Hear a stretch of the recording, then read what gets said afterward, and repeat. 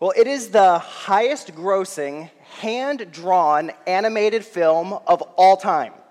It's won multiple Academy Awards, a Golden Globe, and today is still a beloved kids' classic. If you're not sure exactly what I'm talking about, I'll give you one more hint. It has inspired our fun little ceremony that Pastor Clint does when a new baby is born in the church, where he holds the baby up and goes across. Yes, I'm talking about The Lion King. The Lion King tells the story of Simba. Simba's father, Mufasa, is the king of the Pride Lands in Africa. And Mufasa understands the responsibilities of the king. And he teaches Simba, as long as the king is faithful to his responsibilities, the circle of life will continue, and all animals in the Pride Lands will thrive. But Mufasa's brother, Scar, covets the throne. So he kills Mufasa, forces Simba into exile, and neglects all of his duties as the new king. As a result, the kingdom experiences drought, food becomes scarce, and the Pride Lands become a place of ruin. And everyone there suffers. And the film is all about Simba coming to grips with who he is as the one who should be king. And spoiler alert, he eventually returns, he defeats Scar, and he takes the throne. And he rules as the good king in the land, and the circle of life is restored. Now, I am almost positive that no one making the movie Lion King thought about the book of Jeremiah. But the story revolves around a theme that is found throughout the book of Jeremiah, and it is found especially in our text this evening. When the kings and the leaders fail, everything falls apart. Exile comes, and for everything to be set right, you need the one true king on his throne in the land. And with that in mind, turn with me to Jeremiah 23. Jeremiah 23. Thus far, Jeremiah's prophecies have primarily focused on the sins of the people of Judah. And beginning in Jeremiah chapter 21, he pivots. The Lord turns his attention away from the people generally to a specific group in the nation that was failing miserably: the leaders. So Jeremiah 21 to 23 is this unit in the book where God gives scathing indictments on the leaders of Judah, especially the kings and the prophets of the nation. Jeremiah 22, for example, introduces prophecies of judgment against the final 4 kings of Judah. And near the end of Jeremiah 22, Jeremiah prophesies against a king we need to know about this evening named Coniah. You don't need to remember his name. You just need to know that Coniah is another name for Jehoiakim, and he at one point is reigning on the throne. Now, here's the thing. If you forget his name and everything else, just remember this. Here's Bible trivia. If you trace Jehoiakim's genealogy back far enough, he is from the line of what really important king? David. He is from the line of David, and he sat on David's throne. So look with me at the end of Jeremiah 22. Look at verse 28. Jeremiah 22, beginning in verse 28. Is this man, Coniah or Jehoiakim, a despised, shattered jar? Or is he an undesirable vessel? Why have he and his seed been hurled out and cast into a land that they had not known? Oh, land, land, land, hear the word of Yahweh. Thus says Yahweh, write this man down childless, a man who will not succeed in his days. For no man of his seed will succeed sitting on the throne of David or ruling again in Judah. So this searing condemnation of the kings of Judah ends with a shocking declaration of judgment from God. He will cut off the family of Jehoiakim from the throne. Historically speaking, Jehoiakim will have sons, but none of them will reign on David's throne. Why is that such a big deal? Well, remember God's promise to David in 2 Samuel 7:16. 2 Samuel 7:16, God promises David, in your house and your kingdom shall endure before me forever. Your throne shall be established forever. God promised in no uncertain terms he would establish David's throne forever. And yet here, God says to David's offspring, who is sitting on David's throne, none of your seed will succeed and sit on the throne of David. So put yourself in this scene. You're living during the days of Jeremiah's ministry. You've studied and you know your Old Testament, and you hear Jeremiah give this prophecy that the family of David is cut off from the throne. What goes through your mind? What? How can this be? Has God abandoned his promise? I mean, is he reneging? Is he going back on his commitment to David? So Jeremiah 22:30 reads like an obituary for the throne of David. So here's the question. How will God keep his promise to raise up a king who will reign forever from David's line and keep this promise in light of the judgment in Jeremiah? Here's the answer. Jeremiah 23. Jeremiah 23 answers that question. The promises in this text will span far beyond Judah, far beyond Jeremiah's life or the exile. Contained in these verses are glorious promises that impact not only the nation of Judah, but all nations, including you and me. So look in your Bible at Jeremiah 23, beginning in verse 1. God's perfect word reads, "Woe to the shepherds who are destroying and scattering the sheep of my pasture, declares Yahweh. Therefore, thus says Yahweh, the God of Israel, concerning the shepherds who are shepherding my flock. You have scattered my flock and banished them and have not attended to them. Behold, I am about to attend to you for the evil of your deeds, declares Yahweh. Then I myself will gather the remnant of my flock out of all the land where I have banished them and cause them to return to their pasture, and they will be fruitful and multiply. I will also raise up shepherds over them, and they will shepherd them, and they will not be afraid any longer, nor be terrified, nor will any be left unattended, declares Yahweh. Behold, the days are coming, declares Yahweh, when I will raise up for David a righteous branch. And he will reign as king and prosper and do justice and righteousness in the land. In his days, Judah will be saved, and Israel will dwell securely. And this is his name by which he will be called, Yahweh, our righteousness. Therefore, behold, the days are coming, declares Yahweh, when they will no longer say, as Yahweh lives, who brought up the sons of Israel from the land of Egypt, but as Yahweh lives, who brought up and brought back the seed of the household of Israel from the north land and from all the lands where I had banished them. Then they will live on their own soil. From this text in Jeremiah 23, we will see three prophecies. Three prophecies God gives through Jeremiah so you will believe his promises and trust in the promised Messiah. Our three prophecies are first, a rescued remnant, second, a righteous ruler, and third, a remarkable regathering. So we begin first with a rescued remnant in verses 1 through 4. Verse 1 begins, "Woe to the shepherds who are destroying and scattering the sheep of my pasture." So the first word in verse 1, woe, tells us we're dealing with judgment.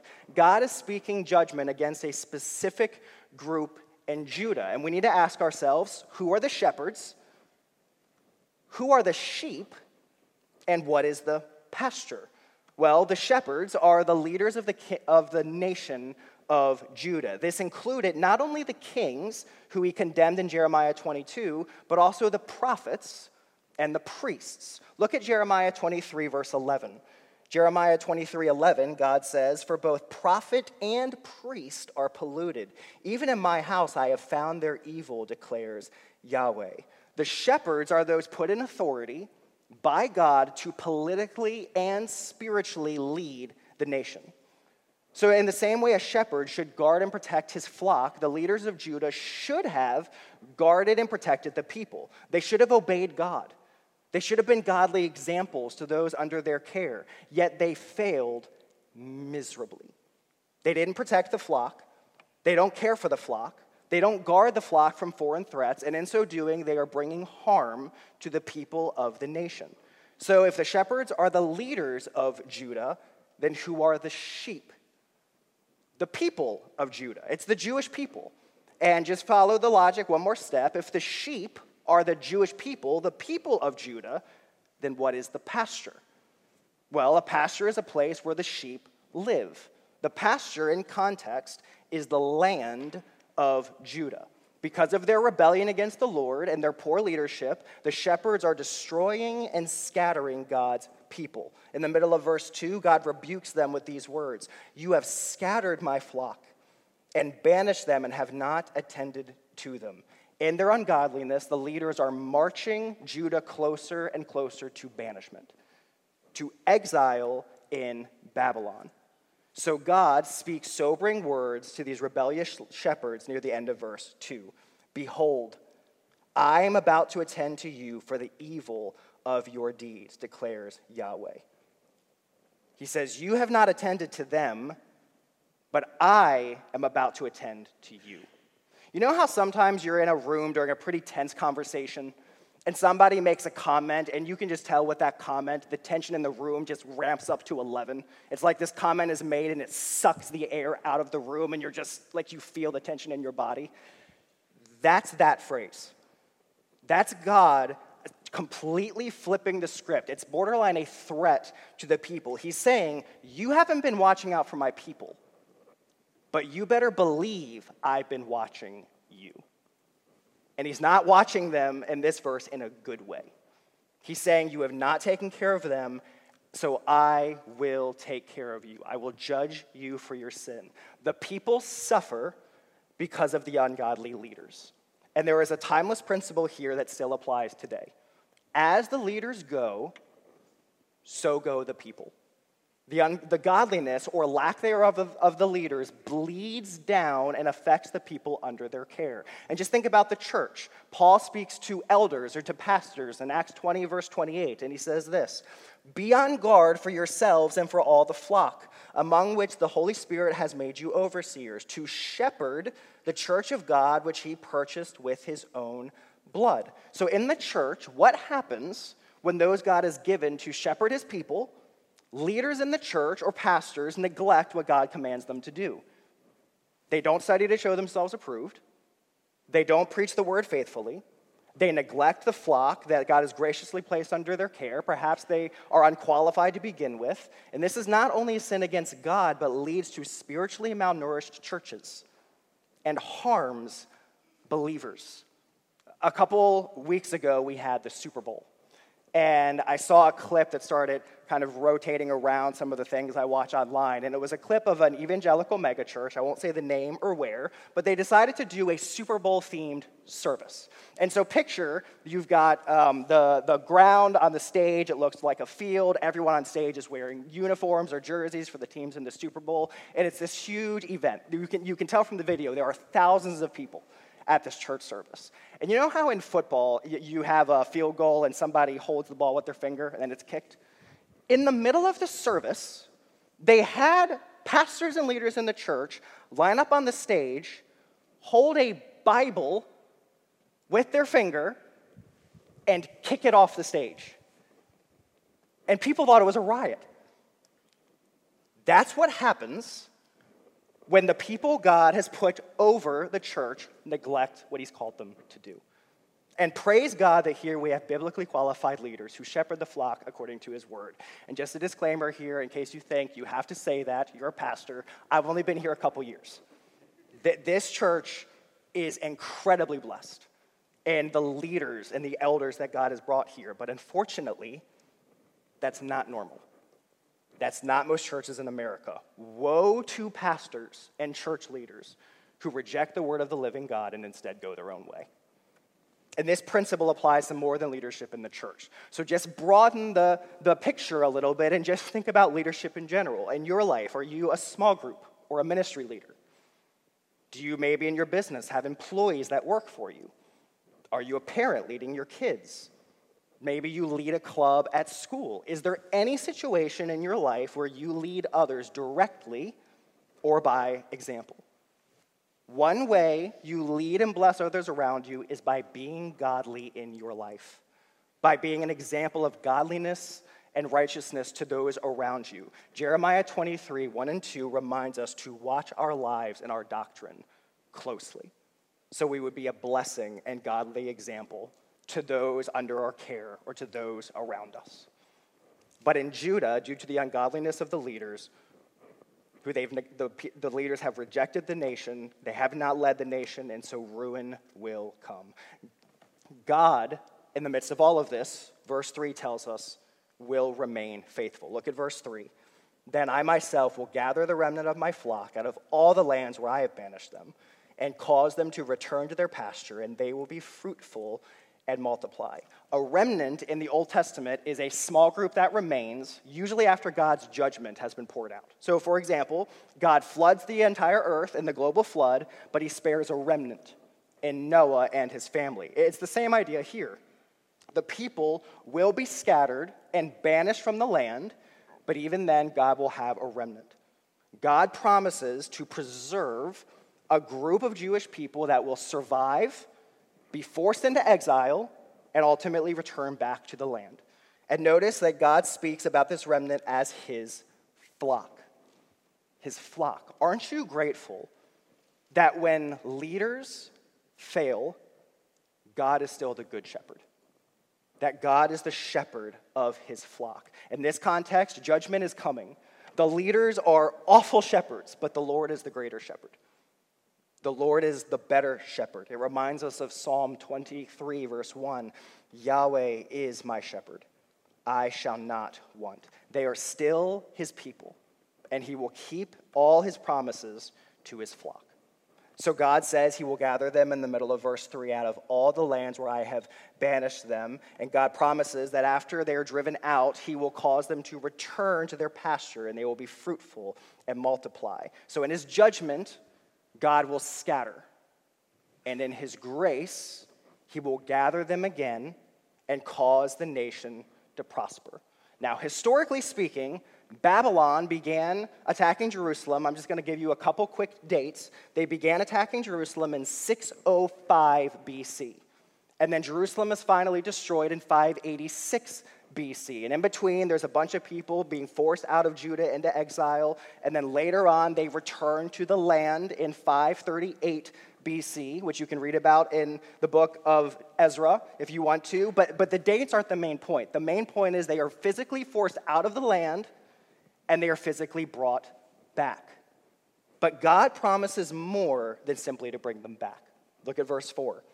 I will also raise up shepherds over them, and they will shepherd them, and they will not be afraid any longer, nor be terrified, nor will any be left unattended, declares Yahweh.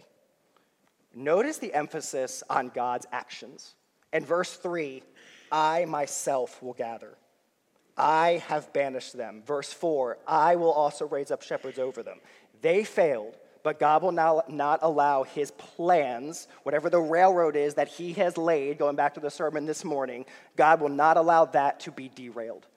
He is faithful, and his faithfulness will outshine their faithlessness. So after they return to the land, God promises to raise up new shepherds over them, better shepherds, leaders who will do what the earlier shepherds failed to do. God promises to raise up leaders who will actually care for the people and allow them to thrive. And in a limited sense, this happened. As the people came out of exile, God raised up men like Zerubbabel and Ezra and Nehemiah, who spiritually and politically led the people as they came back into the land. A remnant was indeed rescued. But look at the text carefully. Was this all fulfilled?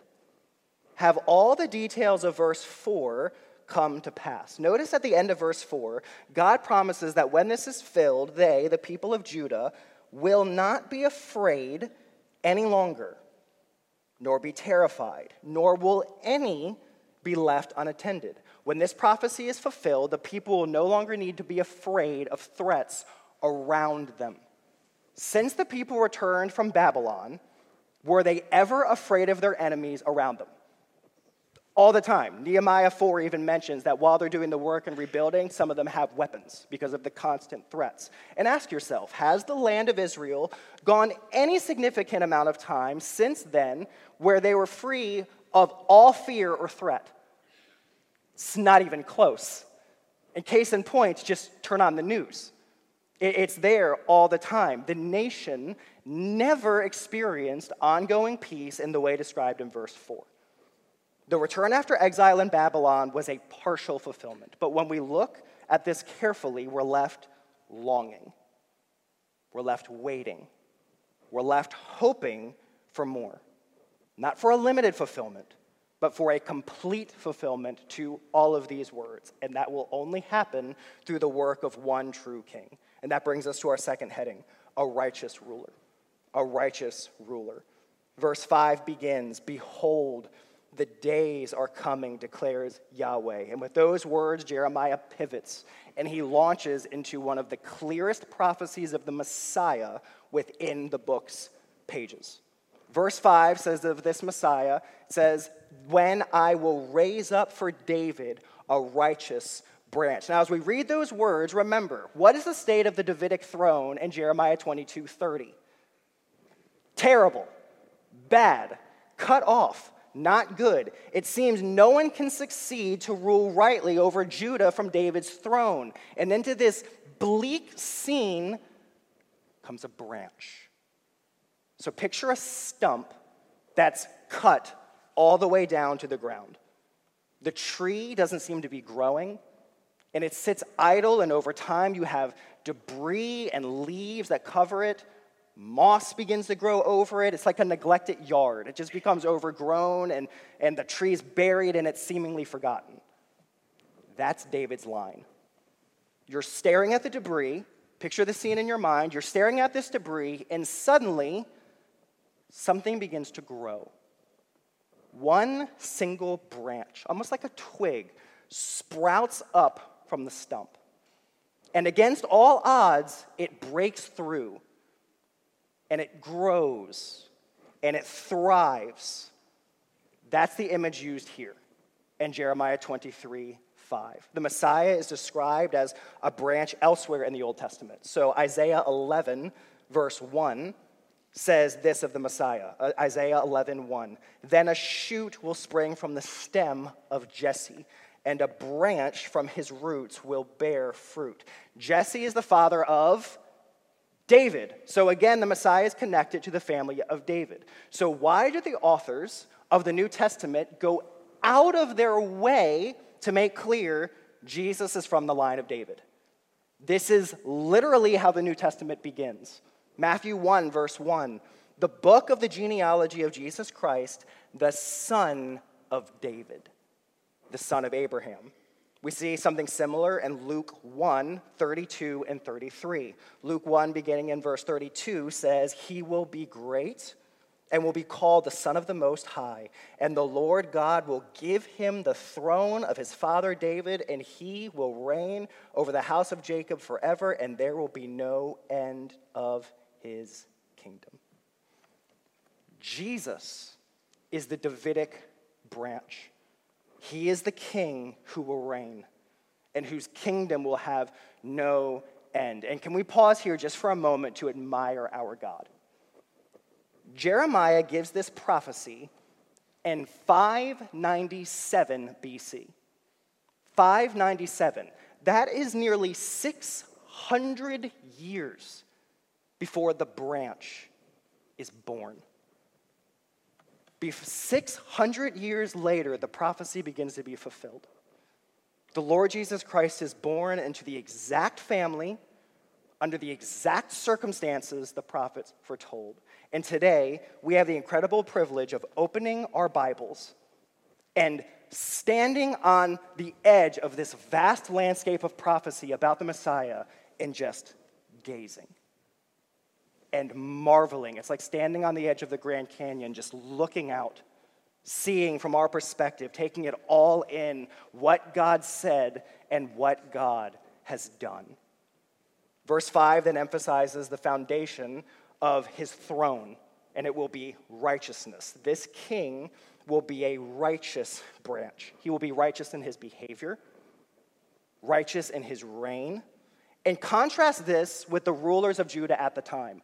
Unlike Jehoiakim, unlike Zedekiah, unlike all the corrupt and godless rulers and leaders that led Judah to its destruction, this one from the line of David will be righteous. The next line in verse 5 says, and he will reign as king and prosper and do justice and righteousness in the land. As king, he will prosper. Your translation may have there that he will deal wisely. The word means he will have success. It means that the Messiah, the righteous branch, will accomplish all he sets out to do. The Messiah will accomplish his will. He will succeed and do justice and righteousness. This righteous branch who does justice is the one the book has been longing for. Let me read for you earlier in the book. Listen to Jeremiah 5, verse 1. It's a challenge to Jerusalem. Jeremiah 5, verse 1 says this, roam to and fro through the streets of Jerusalem, and see now and know, and seek in her open squares if you can find a man.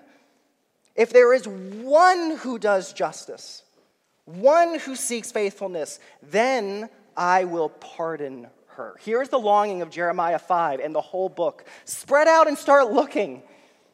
Is there anyone righteous? Search every street, every alley, every house. Can you find a single person who is just?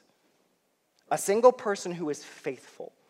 A single man whose righteousness is so perfect an entire people can be pardoned because of him? There is only one. And here he is in Jeremiah 23, the righteous branch. Just imagine it, a king who is perfectly just, perfectly fair, just in all his judgments and ways. Don't you long for judges who are just? For senators and governors and presidents and kings who will practice righteousness? There is a king who will reign in justice and righteousness over his creation forevermore. And notice, according to the end of verse 5, where specifically he will reign. This little phrase at the end is important. In the land. In the immediate context, what is the land? It's the land of Judah. It's on earth. It's the same land the people were forced out of at the end of verse 3. So if you remember, when Jesus comes on the scene, a lot of people around him are expecting him to conquer. They're expecting him to establish justice in Jerusalem, to throw off the shackles of Rome, to make everything right politically on earth, to reign as king. And that expectation was not wrong. They just had their timing off. The king will not only reign in heaven, but from the Davidic throne on earth, in the land. Yes, the Lord Jesus Christ currently rules and reigns over all things from the right hand of the Father.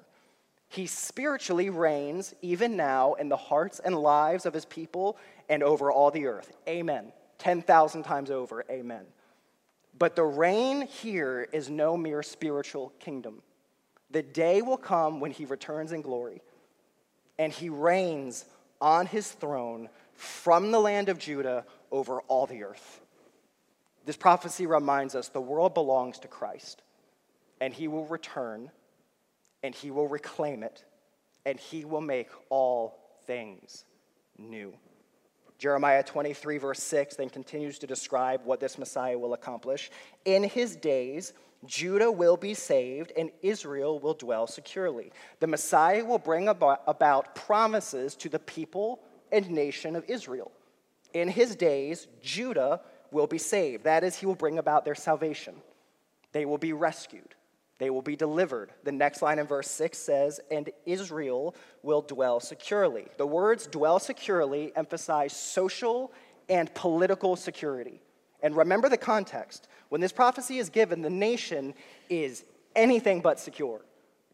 Israel has been forced into exile. The northern kingdom, Israel, is forced into exile already. Judah, the southern kingdom, is right on the brink of exile. And against that bleak backdrop shines this glorious promise of the Messiah. The work of the Messiah will bring about spiritual and physical benefits to Judah and Israel. A day is coming when the Messiah will cause Judah and Israel together to be secure from her enemies, to be saved by Yahweh, and to dwell in peace in the land. And when this happens, look at the end of verse 6, which says, when this happens, and they will say, and this is the name by which he will be called, Yahweh, our righteousness. Who is this righteous branch? He's no mere man. This branch is the Lord Jesus Christ. The promised Messiah is Yahweh. This is God himself. The Messiah will not only conduct himself with perfect righteousness and reign in righteousness, but he will bring about the righteousness of his people. Yahweh, our righteousness. He alone can do this. He alone can make you righteous. Politicians cannot save you. Pastors cannot save you. Your works cannot save you. Only Yahweh can save and deliver you and make you righteous. When I was in seminary, my niece, who was around Riley's age, so she was probably around 5 or 6, somewhere in there. So my niece made a profession of faith in Christ. And I hear about this, and I'm the seminary student. I'm skeptical. I don't really buy it. And so she was really excited about it, and she wanted to call me. So she calls me, and she says, Uncle Mai. That's what my nieces and nephews call me, Uncle Mai. I have no idea why, but that's what they call me. So she says, Uncle Mai, I've trusted in Jesus, and God has saved me, and I'm a Christian. And I'm the skeptical seminary student, and I get this idea. I basically decide I'm going to try to trick her. So here's what I do. I don't know if this is being a good uncle or not, but here's what I do. I said, really?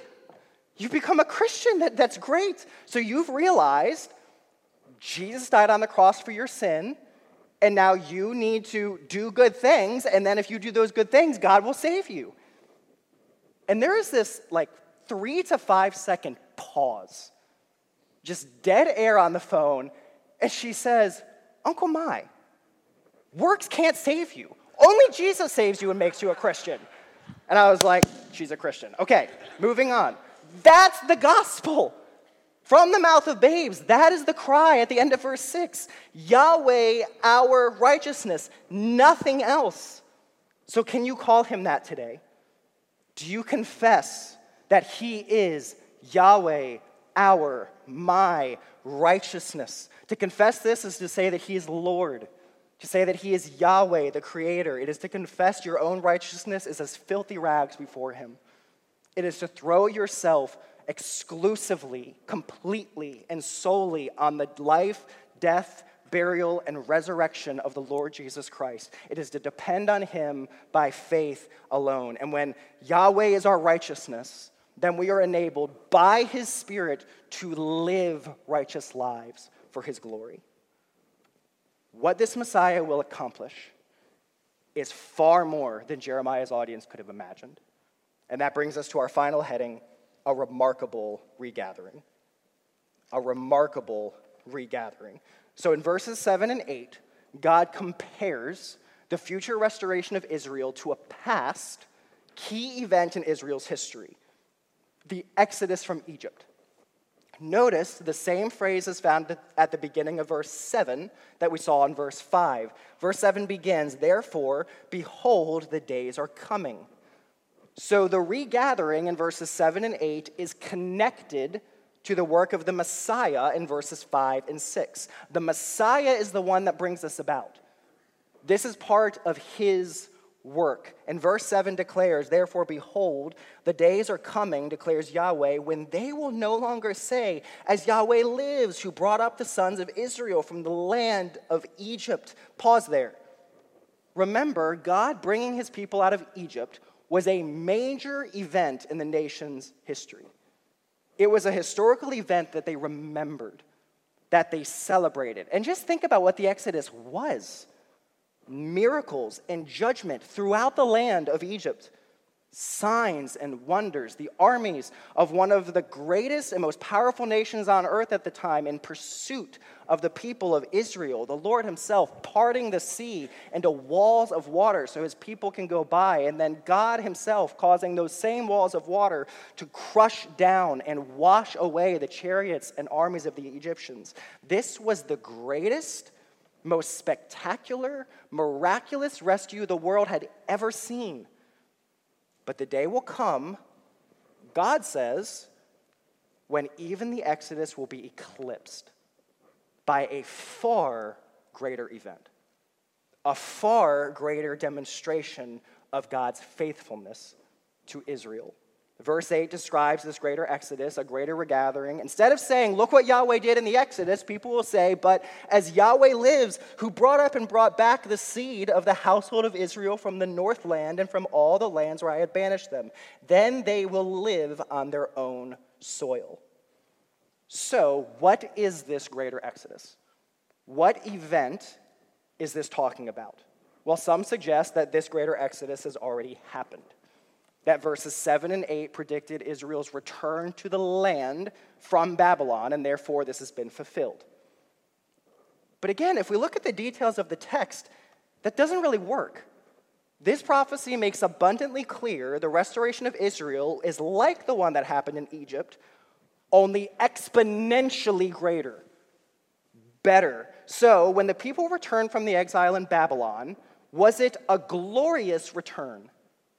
Did it make the exodus out of Egypt pale in comparison? Well, let me just give you some numbers. In the book of Numbers, Numbers 146, it tells us the number of Israelite men who were brought out of Egypt into the wilderness. So God would use the men as a representation of the nation. Numbers 146 tells us that number of men brought out of the exodus in Egypt is 603,550. 603,550. Ezra 2, verse 64, records the number of Jewish men that returned after the exile into Babylon. So in Ezra 2:64, we're told the number of men that returned from Babylon. Here's the number: 42,360. Compare those numbers.